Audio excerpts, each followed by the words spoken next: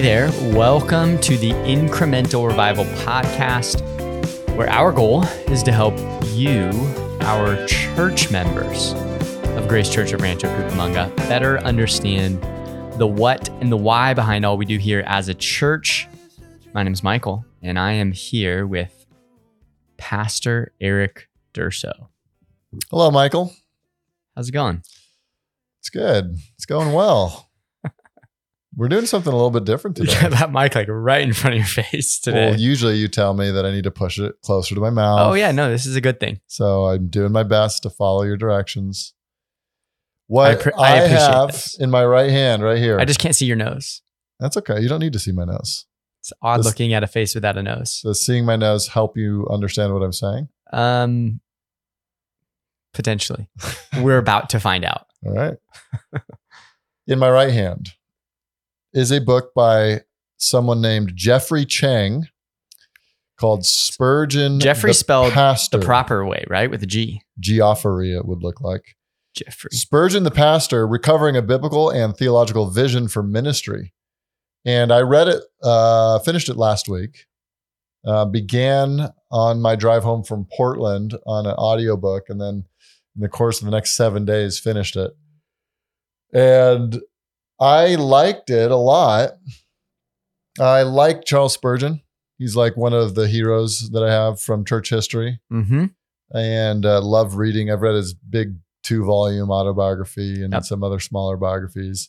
But this is one that was interesting because it looks at his theological vision for ministry in the local church.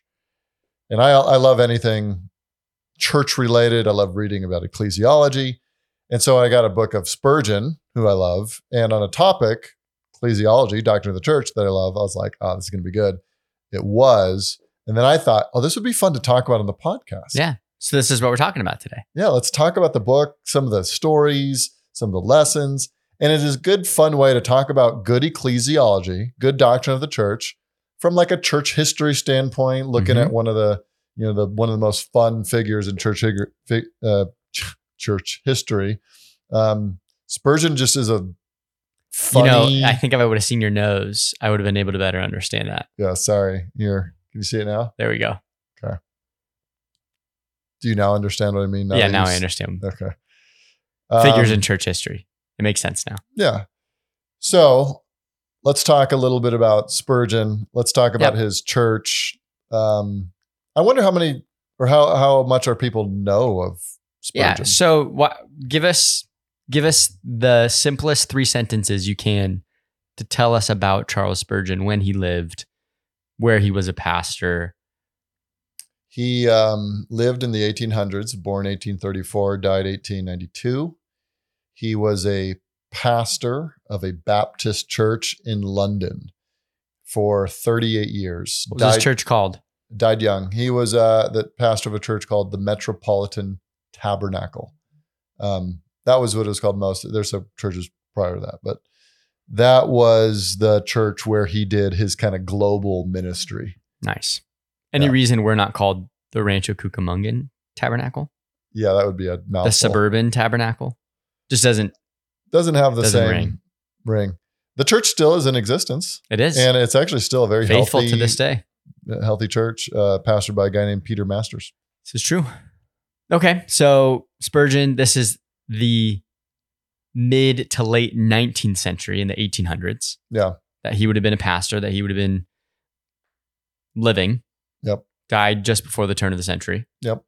Was converted young and began his pastorate as a 16-year-old.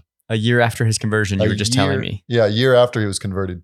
Grew up in the church. Yeah. Had a mother who prayed for him to be saved. A father, parents in ministry, father who was a pastor.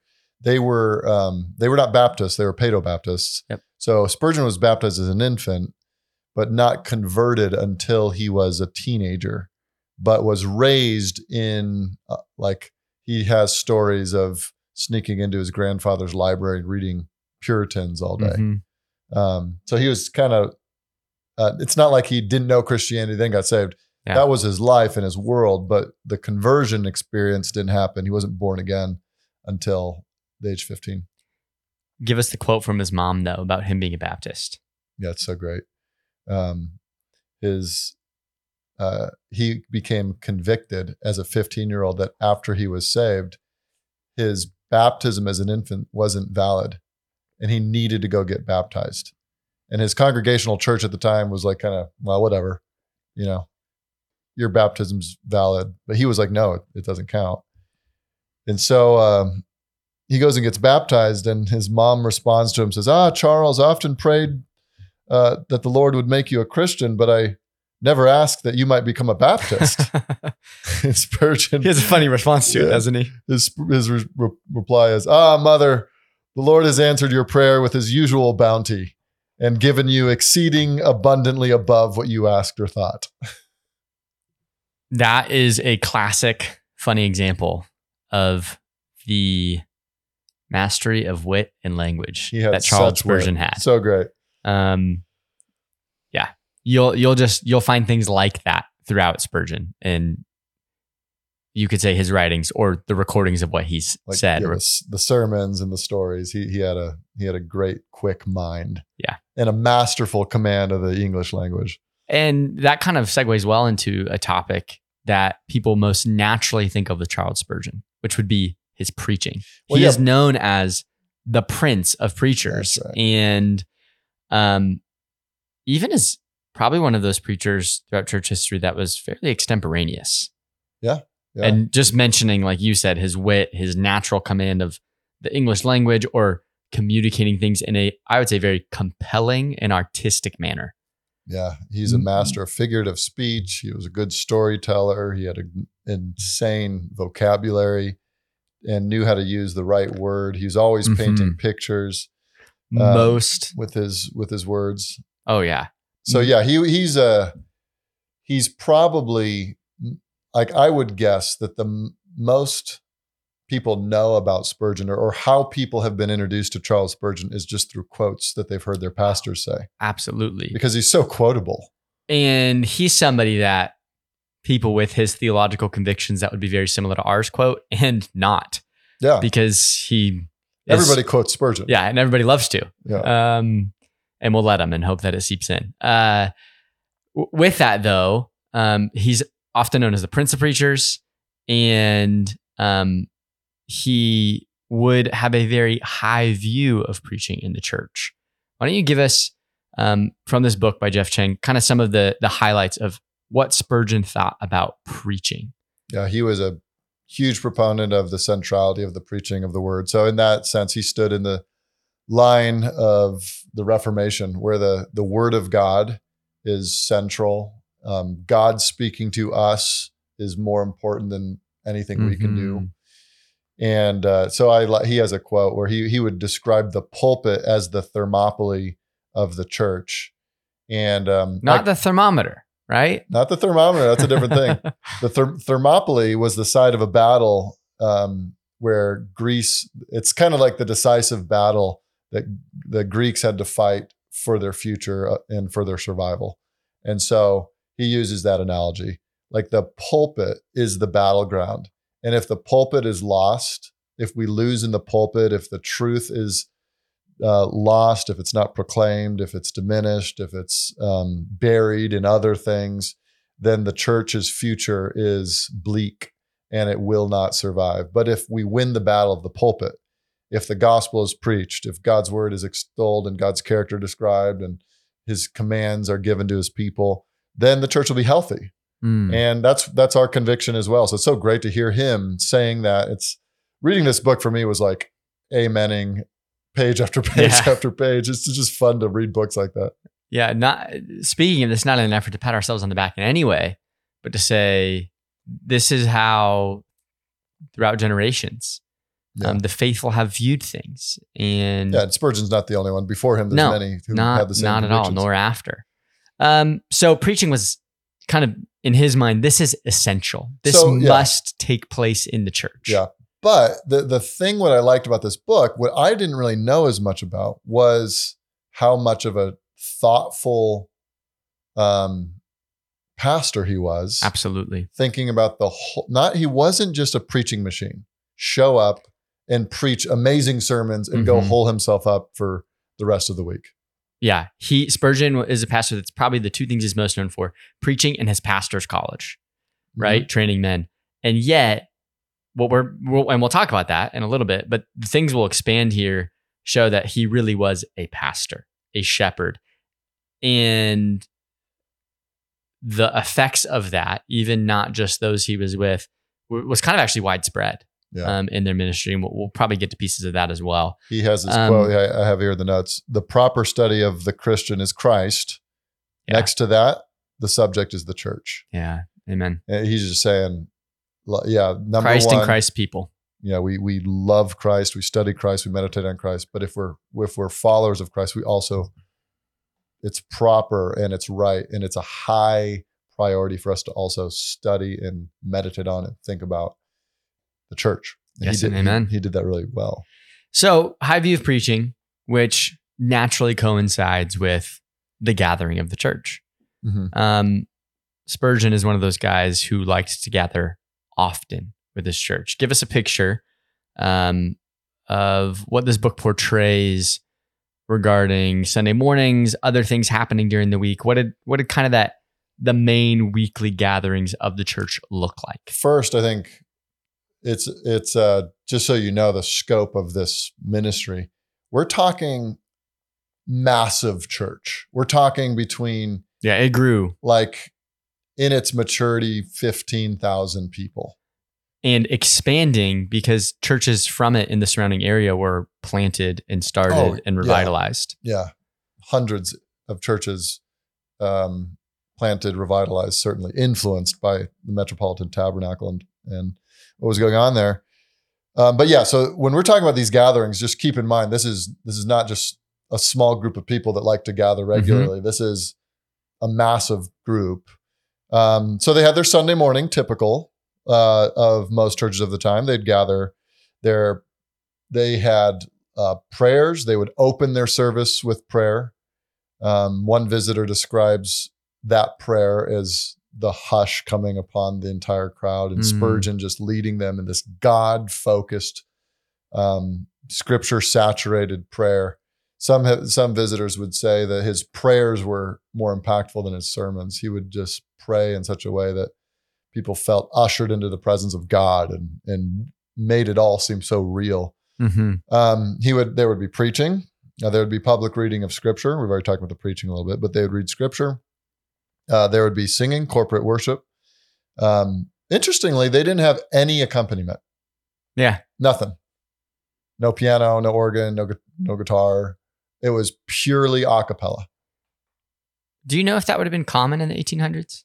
The book, he describes that in those days, the organ was becoming more popular. I was going to say, historically, not much accompaniment, at least in England, in churches with singing. Yeah. Some for some time didn't even sing. They chanted. So at this point, like mobile instruments are becoming more popularized, and the ability to create a space and create an organ that can fill the whole room is becoming more popular. So that was happening, and many churches were adopting that. That was kind of a new fad, but Spurgeon felt it to be distracting. Sure. And that the loud music would take away from the singing of the congregation. So he kind of, dug in, and in his day, he'd be considered a dinosaur, but he opted to not have any. They would have a leader. They'd have a man up there leading the singing. But it would be or only a cappella, no instrumentation at all. And the reports are that it was a remarkable sound to hear the whole, sure. The thousands upon thousands of men and women singing heartily. Crowded into the tabernacle, joyfully praising the Lord. Yeah. I think Spurgeon's church had no amplification of any kind, correct? He doesn't mention that in the book.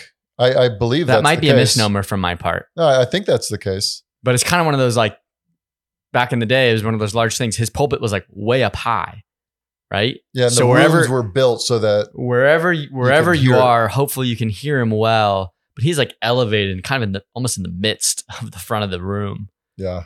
projecting out for everybody. I wrote this quote down in the notes. One visitor described the singing like this. He says, like a giant that needs a moment to arouse himself, the congregation allowed a note or two to pass before they entered in full strength. Then the heavy tide of sound streamed forth in every part of the building. Many churches have cultivated congregational singing, more congregational singing than Mr. Spurgeon's. But from the numbers engaged, no other singing touches the heart with such an indefinable pleasure and makes the frame glory with such a sense of worshipful sympathy. I've been to Shepherd's Conference. I've been to T4G, which is even bigger, was even bigger.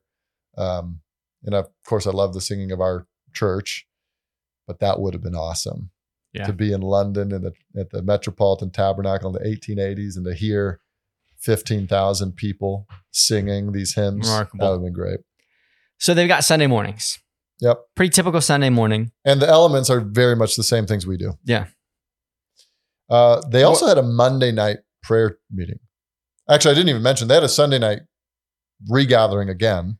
Another service, so to speak. Another service. Kind of formal. Shorter. Spurgeon will still teach. It was more extemporaneous preaching for him on that one, even more so than the first morning gathering. Then Monday night would come. They'd have a prayer meeting. And Spurgeon always... Really big on the prayer meeting. Really big. He has a... What's up? Only book? a prayer meeting. Only a prayer meeting. Yeah, He's got a book. It's a collection of addresses that he gave at his prayer meeting. He would always stand up and give some sort of extemporaneous address to his people at these prayer meetings. And there'd be hundreds, even a few thousand people at these meetings at times. And those lectures are great. Those addresses, I've read a few of them. And in his mind, these prayer meetings were a true marker of the church being healthy and vibrant and alive and necessary for the health of the church. Yeah. Yeah. He told the men he was training at the pastor's college and other pastors he would speak to at different times that they needed to have a prayer meeting and it needed to be a vibrant part of the life of the church. And they needed a lead in that so that the church learned that the priority of prayer. So that was a huge thing for him. And think of it, Sunday morning, like normal full service, Sunday night, not as full, but like another formal service, Monday night, the following night. Well, everybody's still a little bit tired from Sunday and it's Monday night, mind you. Gather to pray. The whole church, welcome to gather to pray. Hey, you can be thankful, church, that we're not asking you to come on Monday night to pray, just Sunday night to pray. But let me plug Sunday nights there. We do have a Sunday. We do have our prayer meeting. It's a necessary, vital part of the health of our church. So true.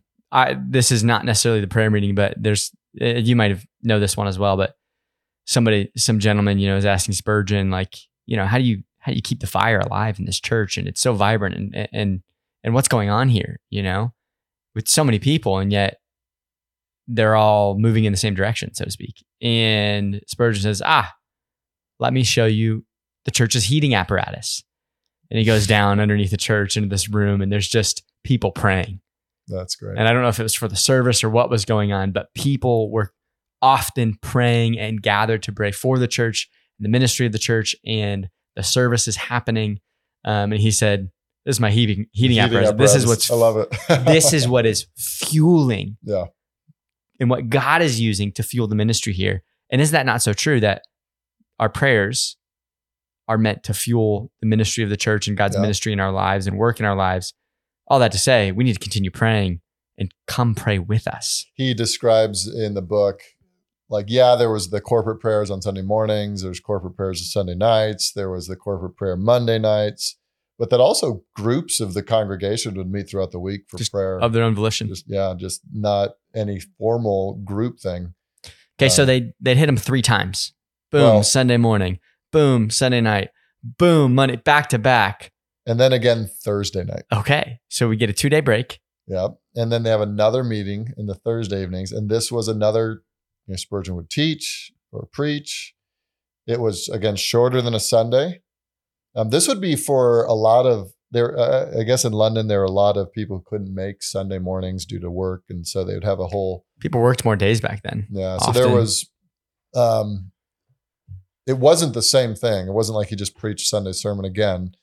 It was its own service, and it was shorter, but it was still another like Bible study, and the church was welcome to all come to it. So yeah, they were very active, several meetings a week. I mean, the church apparently was committed. It's not like these were small, sparsely attended meetings. The whole church was all in. Praise God. You mentioned baptism, his conviction on that. And is there anything else you'd note on that and his view of the ordinances? Yeah, I thought it was great to hear some stories. He had our same conviction. A lot of people ask us, why is it that you require baptism prior to the Lord's Supper? Like, why can't I take communion if I've not been baptized? And just, if you've asked that question, just know we're not alone. Like, we're not the only people who have ever thought that. Spurgeon was another guy who thought that way and was very convicted about it. It's funny, when he was saved, he had been baptized as a baby. His parents baptized him, grew up going to church. At 15, he was actually converted, became convinced that he needed to be baptized as a believer. Yep. He goes to church and they welcome him into membership because they all go, yeah, you've been baptized. Your infant baptism counts. But he's going, no, I've not been baptized. And so Communion Sunday comes and they all take all communion. Thinking, this punk. And he won't take it. He won't take communion. Even as a 15-year-old kid, he refuses to take it because he understands, no, I haven't been baptized. And only after he went and found someone who would baptize him would he take communion as a believer, would he then feel the relief of his conscience that he might be able to finally, go take communion. So that was a conviction that he had from his conversion onward, that you couldn't be a member of the church without baptism, that baptism made you identified with the church in membership, and that you could only take communion if you were baptized into Christ's church. You've identified yourself with Christ and his body.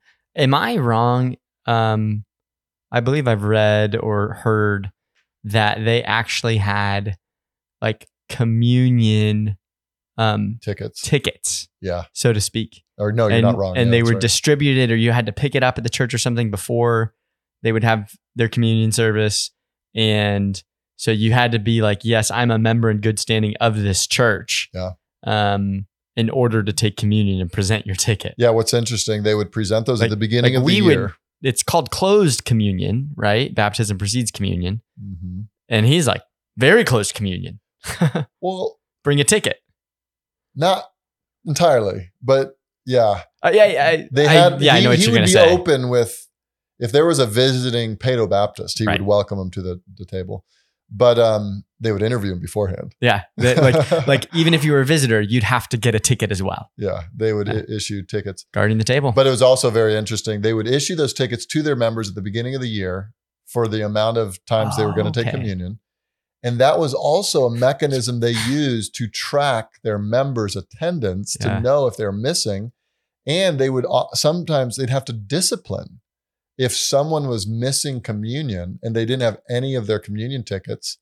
They would have to explore. It would be, let's say they're reviewing who's taking communion. They can look at all the tickets they have, and they notice, Joe Schmo, we don't have any of his tickets. Right. He hasn't been here. He's not walking with us in unity in this. And they'd have to go explore. And he talks about how Spurgeon was very patient. They wanted to ask all the questions and make sure, there were some cases where, someone got sick and this happened, and they weren't being disobedient. It was just life's circumstances. They couldn't do it. But it was a mechanism that helped them to track their people and care for the church. Yeah, because they would have viewed that the way that your love for Christ is shown is your love for his people. Yeah. And the primary way that you're going to show that is obeying the command to gather. Yeah. So some people think that that sounds so restrictive, the exclusivity. You require baptism for membership and you require baptism for communion. Sure. And you have these tickets. Well, apparently it didn't hinder that church from exploding into the thousands of people. Yeah, if you're looking at it very pragmatically. Yeah, I mean, it didn't hinder that. So and it was in an effort, I think, as it is here, to be faithful to what we see in Scripture. Yeah. Care for people's souls, guard people, and care for the health of the church. Which on that note, he was very big on membership. And that's what I was going to say next. Read these numbers. These are pretty astounding. He was a pastor at Metropolitan Tabernacle for 38 years. Which is remarkable in and of itself. Yeah, 38 years. That's a great length for a pastor. That's admirable. 13,797 people were brought into membership under his pastoral leadership. Mm-hmm. Okay, now these numbers are big. They're kind of hard to grasp, but follow me and you'll be even more astounded by how Spurgeon really cared for his church. 10,063 of that 13,000 really were converted under his ministry and brought into the church, baptized for the first time. So it's 10,000 of the almost 14,000. It's not 10,000 in addition to. No, those were, so of the 13. That's a remarkable percentage. Like 70% are conversion baptisms, not people being welcomed into the church who were saved and baptized at a different church. That is remarkable. Yeah, it's about 70%. It is a hugely fruitful, evangelistically fruitful ministry. I was going to say, he was very evangelistic in his preaching, but the church in general had much happening with their ministries organically. That was very evangelistic. For sure. Membership.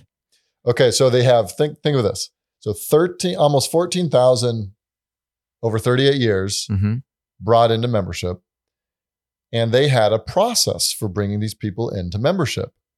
And you might think, well, there's so many people. They probably had a process that was like, sign here, agree to this doctrinal statement and you're good.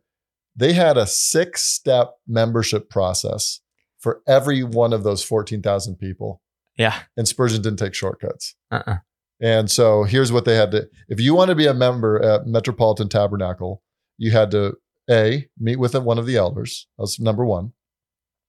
So that was like first kind of getting to know you. They didn't have the ease of fill out this application and email it.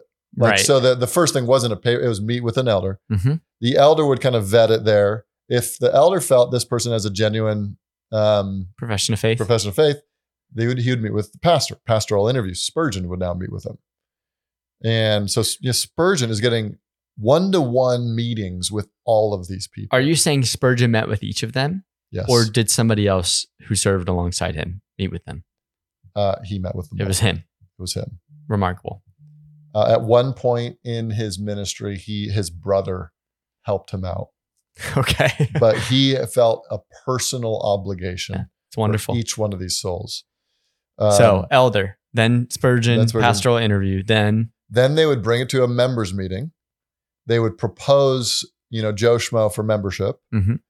Then at that members meeting, they would assign one of the members of the church to go to that person's workplace and to ask around, does this guy, he says he's a Christian.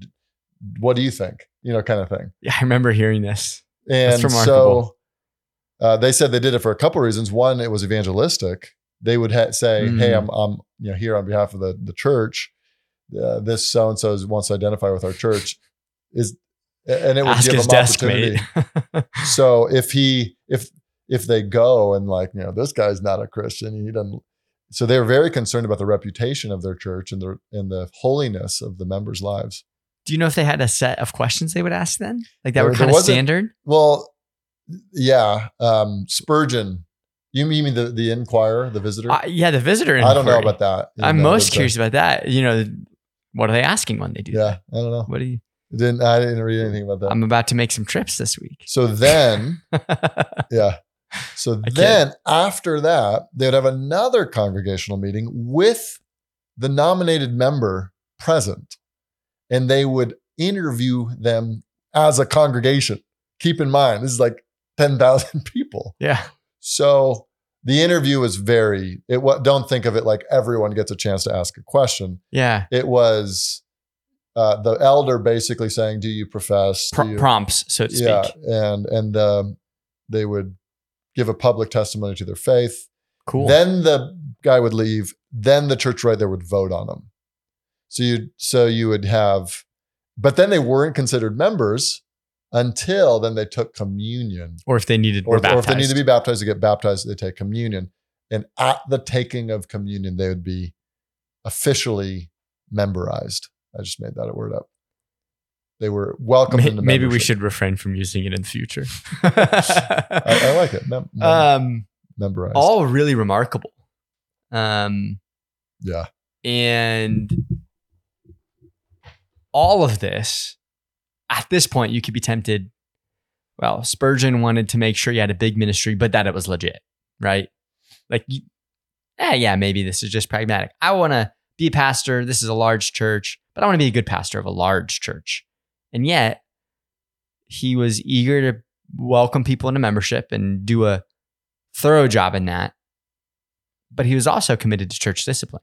Yeah, which is very necessary for the health of the church. It weighed on him heavily to know the condition of the church. He really didn't like how churches of his time started bragging about numbers and this many salvations, this many conversions. There's a quote. Let's see if I have it here. I'm weary of this public bragging, this counting of unhatched chickens, this exhibition of doubtful spoils. In other words, like you have all these people professing salvation and no one's being added to the church. Like no one's being added to membership. No one's committing to the body of Christ. So he called it unhatched. Those are unhatched chickens. This is not real conversion if there's no commitment to the local church. So he was committed not only to seeing people saved, but seeing them united and brought in and vetted. And that's why he did all this. He describes in 1884, this is near the end of his ministry, a day that he says, "Oh, brothers, on that day on which I saw 40 persons, one by one, and listened to their experience and proposed them to the church. I felt as weary as ever a man did in reaping the heaviest harvest. I did not merely give them a few words as inquirers, but I examined them as candidates with my best judgment." In other words, 40 people he met with. He didn't just go, very quickly through them. He wanted to ensure that they had genuine faith. And he was so concerned about people's faith. He was even willing, like he wasn't just trying to grow his church, like you're saying. He exercised church discipline. In fact, I didn't realize this reading this book. His first convert, he later had to excommunicate. The first convert of Charles Spurgeon that came in, and Spurgeon was so excited. This guy who was a rabble rouser in the town, known to be a drunk, known to be a thief, known to be profane, professes this conversion, becomes this great, active servant of the church, does so for a few years, but then slowly drifts off, goes back to his old ways, embraces drunkenness again, stops attending the gathering, and Spurgeon had to excommunicate him. But it shows like that in our day, churches that are massive in the thousands, they don't do anything close to church discipline. Not typically. That's what I mean. The typical would not be as common mega church. Yeah. But they cared about following Christ's orders to care for the flock in that particular way. Flock. Yeah. Yeah, you have listed here, they even cared for the church in dividing up the thousands of members amongst the elders so they could be cared for and specifically. Yeah, they had around 30-ish elders. They divided the area and they would care for people by geography, I think it was. Continuing on with the membership theme. Obviously, membership is practiced, church discipline is practiced, and the vehicle by which this happened and was officially made, you kind of hinted at it, but the members meetings that Spurgeon had. I remember hearing something basically that at times they would have multiple members meetings a week, and they would just schedule them because they'd have so many members coming in, they needed to work through them all. Yeah. They would, between 60 and 80 a year. And there's 52 weeks in a year, mind you. Right. So more than the average number of members meetings is more than one a week. 1.5 or something. So we have one every other month. They called meetings like basically attaching it to most of their ordinary meetings. They also have members meetings. All right, we're going to have a members meeting this Monday night, right after. We're going to have one Thursday night, right after. Yep. Sunday night, right after. And they'd vote together. The congregation would vote on new members. That's how they were able to welcome so many members in. I don't know what the math is. If you have, let's say, I got my calculator out here. If you have 14,000 members, over 38 years, how many is that a year? A lot. 14,000 divided by 38. They're welcoming 368 people into membership a year. That's more than one a day.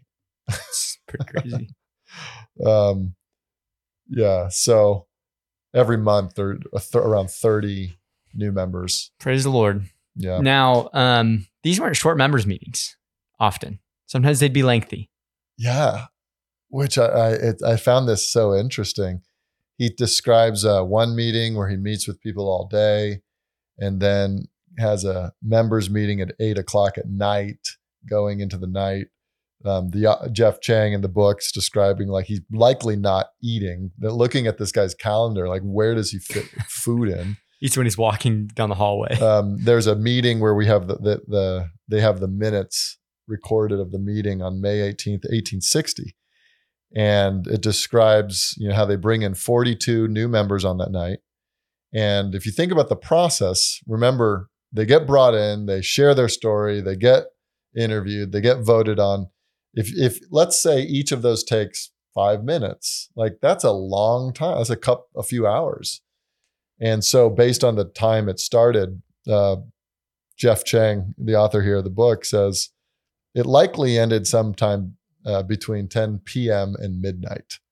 This is not an elders meeting. This is a members meeting, but the church is all in. And there's a note of Spurgeon's writing scribbled on the meeting minutes that says this most blessed meeting. He calls it this blessed meeting lasted till a late hour at night. Bless the Lord.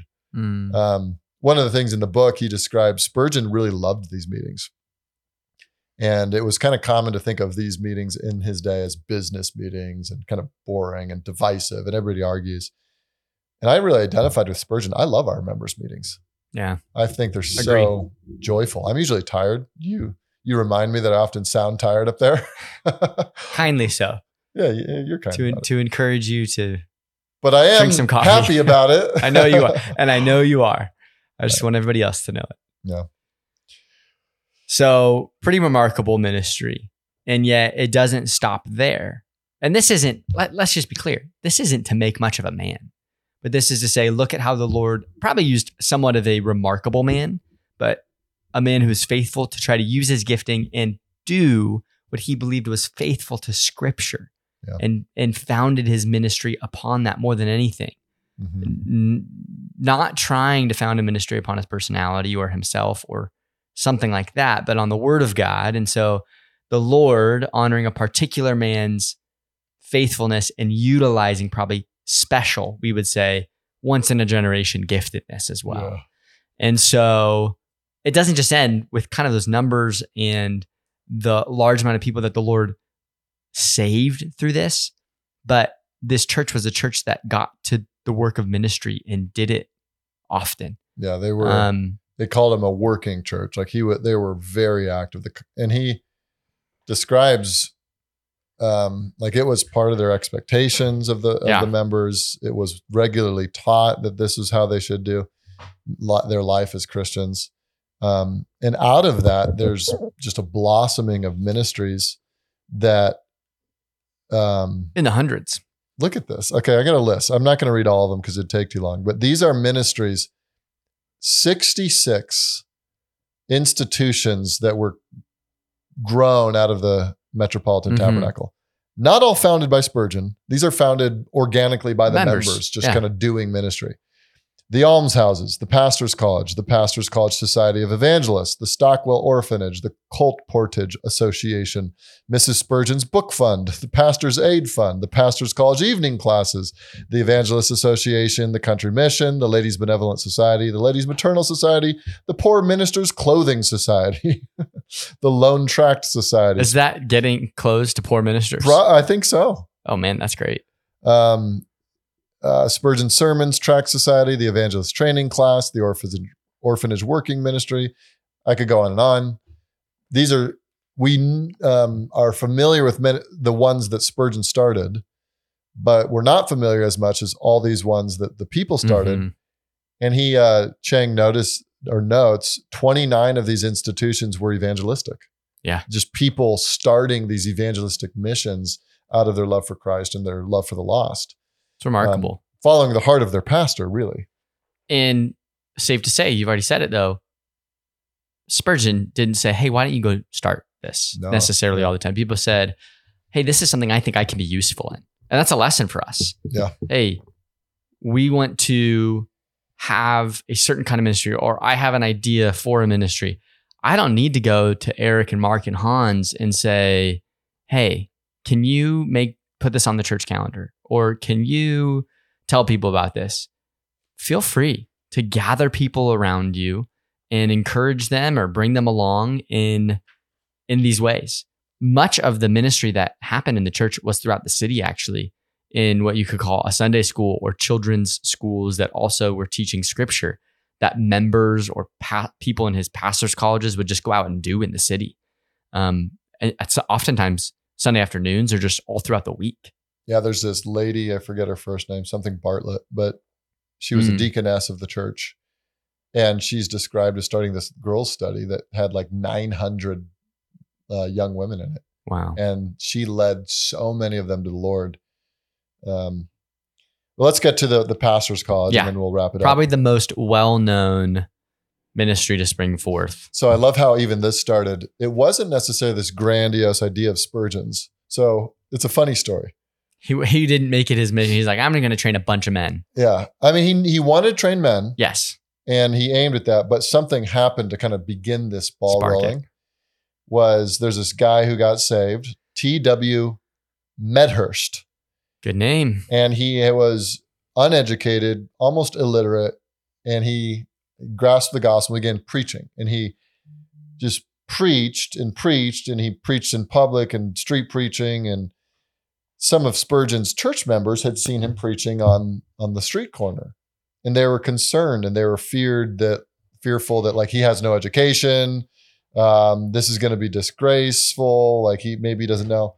And so they go, hey, Pastor Spurgeon, can you meet with this guy? Can you fix any problems here, would you? And they meet with him, and basically Medhurst says, I'm going to preach unless you cut off my head. He told Spurgeon that? Yeah. Spurgeon said, why don't you come back to my study? Yeah. And Spurgeon went back to his church members and said, hey, listen, he says he's going to preach unless we cut off his head. Sounds like a reasonable guy to just let him keep preaching, right? And he goes, I don't think we should cut off his head. And they all like take it seriously. I'm like, yeah, we probably shouldn't do that. He says, instead, I want to start meeting with him. Yeah. And I want to start training him. And so this guy starts coming in, and this is the beginning of this pastor's college where he trains him. Well, Medhurst eventually gets trained by Spurgeon, goes on and becomes a pastor and all that. But Spurgeon so loved he called it having his Timothy, that he wanted to have another one. Mm-hmm. And the thing is, this wasn't like a formal institution. It was just Spurgeon having these guys, and he would basically pay for whatever needs they had to come and do this. Sometimes their living expenses, books, many other things. To the point where this was, it was Spurgeon's ministry. It wasn't the church's ministry. Mm-hmm. So he just did it. And Chang says this, he was able to cover all the expenses of the pastor's college, the tuition, the books, the living expenses, entirely from his own pocket, from the sale of his sermons and his books and all that. He says, those sales, combined with Susanna, that's his wife's, frugality, allowed Spurgeon to spend anywhere between 1,600 and 1,800 pounds a year for this work. That's the equivalent of, in today's dollars, $300,000 a year. Wow. Spurgeon spent $300,000 a year to train up men, his own pocket. Not paying a staff necessarily or paying himself to do it, right? And that's not included in that. Not taking out of the church budget. Yeah. Now, there was a time later, not long after that, Spurgeon took a strong stand against slavery. Mm. And his American listeners or readers of his sermons in the South especially turned against him for a time. Wow. Because they were slaveholders. Yeah. And Spurgeon lost a whole bunch of money from his sermon sales to the point where he couldn't pay to do the pastor's college anymore. It almost went under. Mm-hmm. And that's when the church basically said, we need to make this the church's ministry, not just you paying out of your own pocket. And so then it became built into the budget. And so it became a little more sustainable. But I thought that was an interesting little detail. Very interesting detail. And another testament to Spurgeon's biblical convictions and saying, I'm going to stand on these. I'm not trying to build a platform. I'm not trying to do a big thing per se. That's not the goal here. The goal is faithfulness. Yeah. And I'm going to speak to what's true. Yeah. Anyway, there's a lot of good examples in Spurgeon, and I loved the book. If you're interested in both church history and learning from great men of faith who went before us, also you're interested in ecclesiology. Mm-hmm. It's a fun book. I thought it'd be fun to talk about and instructive for our people. Yeah, and just a good example to say there are things that we want to follow. Maybe not in scope, but in trying to be faithful. We're not going to be printing out communion tickets anytime soon. Well, so we don't do everything exactly, but the principles that drive us are the very, structure, the very bones, the convictions that are there and behind it. We want to probably echo and follow in many ways. All that to say, this is one of our longer podcasts. How long have we gone, Michael? Just over 45 minutes. We're good. Oh. But that is still long. All that to say, the book is called Spurgeon the Pastor by Geoff Chang, and it'd be worth your read. All right. That is it for our Incremental Revival podcast. We're signing out. God